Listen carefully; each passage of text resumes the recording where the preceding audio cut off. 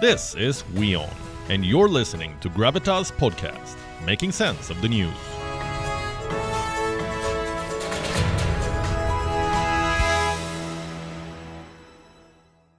We start the show tonight with a question.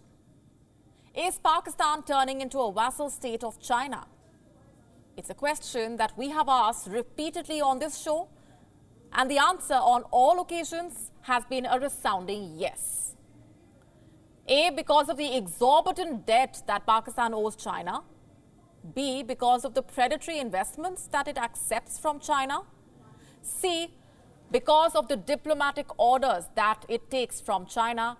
And D, because of China's growing military presence in Pakistan. Enough reasons to consider Pakistan as a colonial client state of the Chinese regime. And Pakistan knows this. The world knows this. And now China is saying this as well.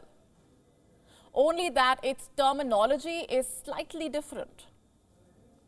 I have a report with me tonight. It has been released by the Pentagon. It is based on data that's compiled by China itself. And here's the most telling excerpt. PRC ranks Pakistan as its only all-weather strategic partner, quote unquote.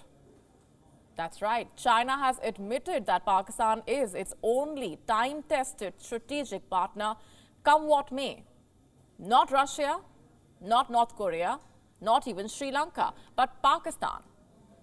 Now the question is, what does China mean by this statement? On the face of it, the explanation is fairly simple. China views Pakistan as a key ally in achieving its global ambitions. That is what the report states, and that is how the Pakistani media is selling it.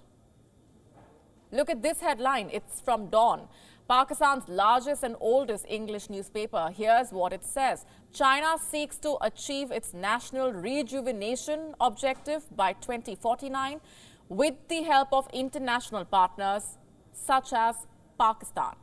Pakistan is also one of the places that China has likely considered as locations for military logistics facilities. So what do we make of this? How do we perceive such statements from China? Is Beijing trying to tell the world that its ties with Pakistan are rock solid despite the change in the country's dispensation?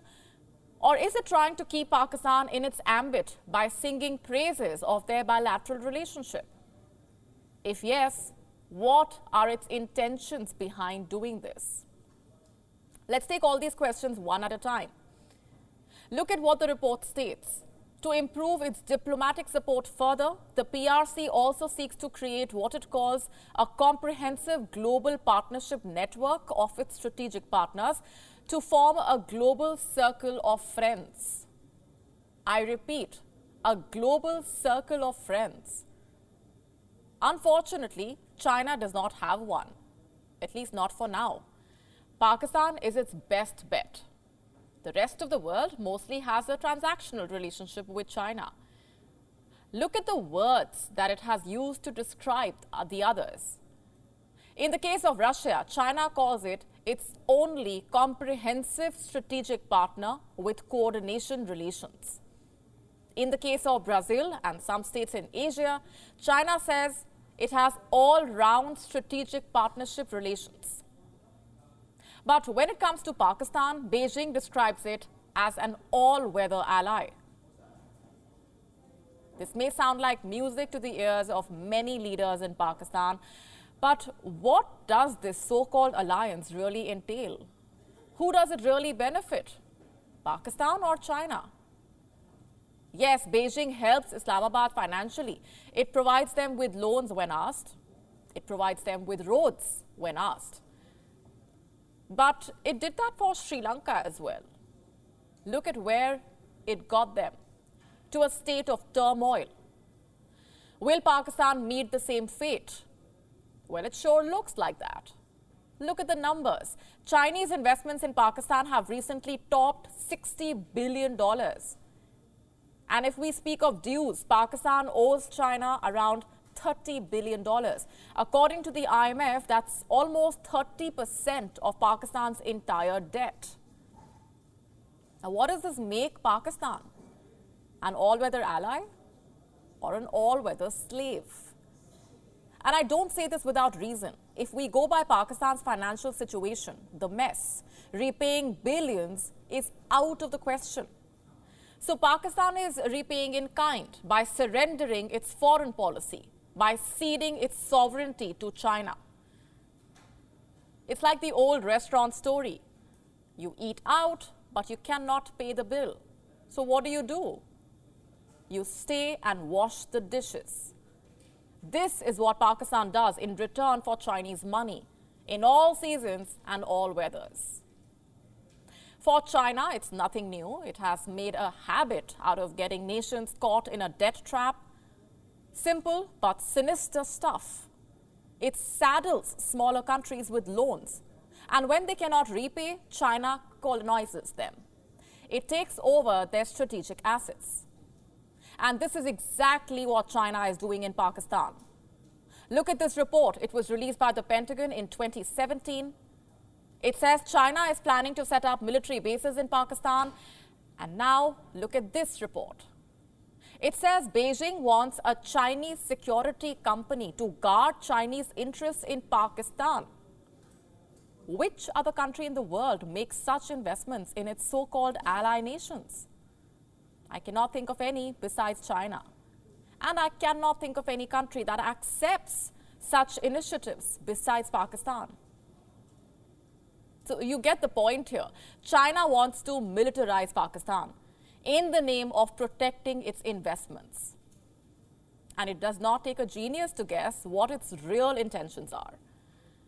Convert Pakistan into another Chinese province, at least virtually. The government of Pakistan may not accept this, but the people have sensed China's intentions, and which is why Chinese investments and Chinese nationals in Pakistan are coming under attack. In April this year, a suicide bomber targeted Chinese nationals in Karachi. 3 of them were killed. In July last year, there was another attack. 10 Chinese engineers were killed in Khyber Pakhtunkhwa.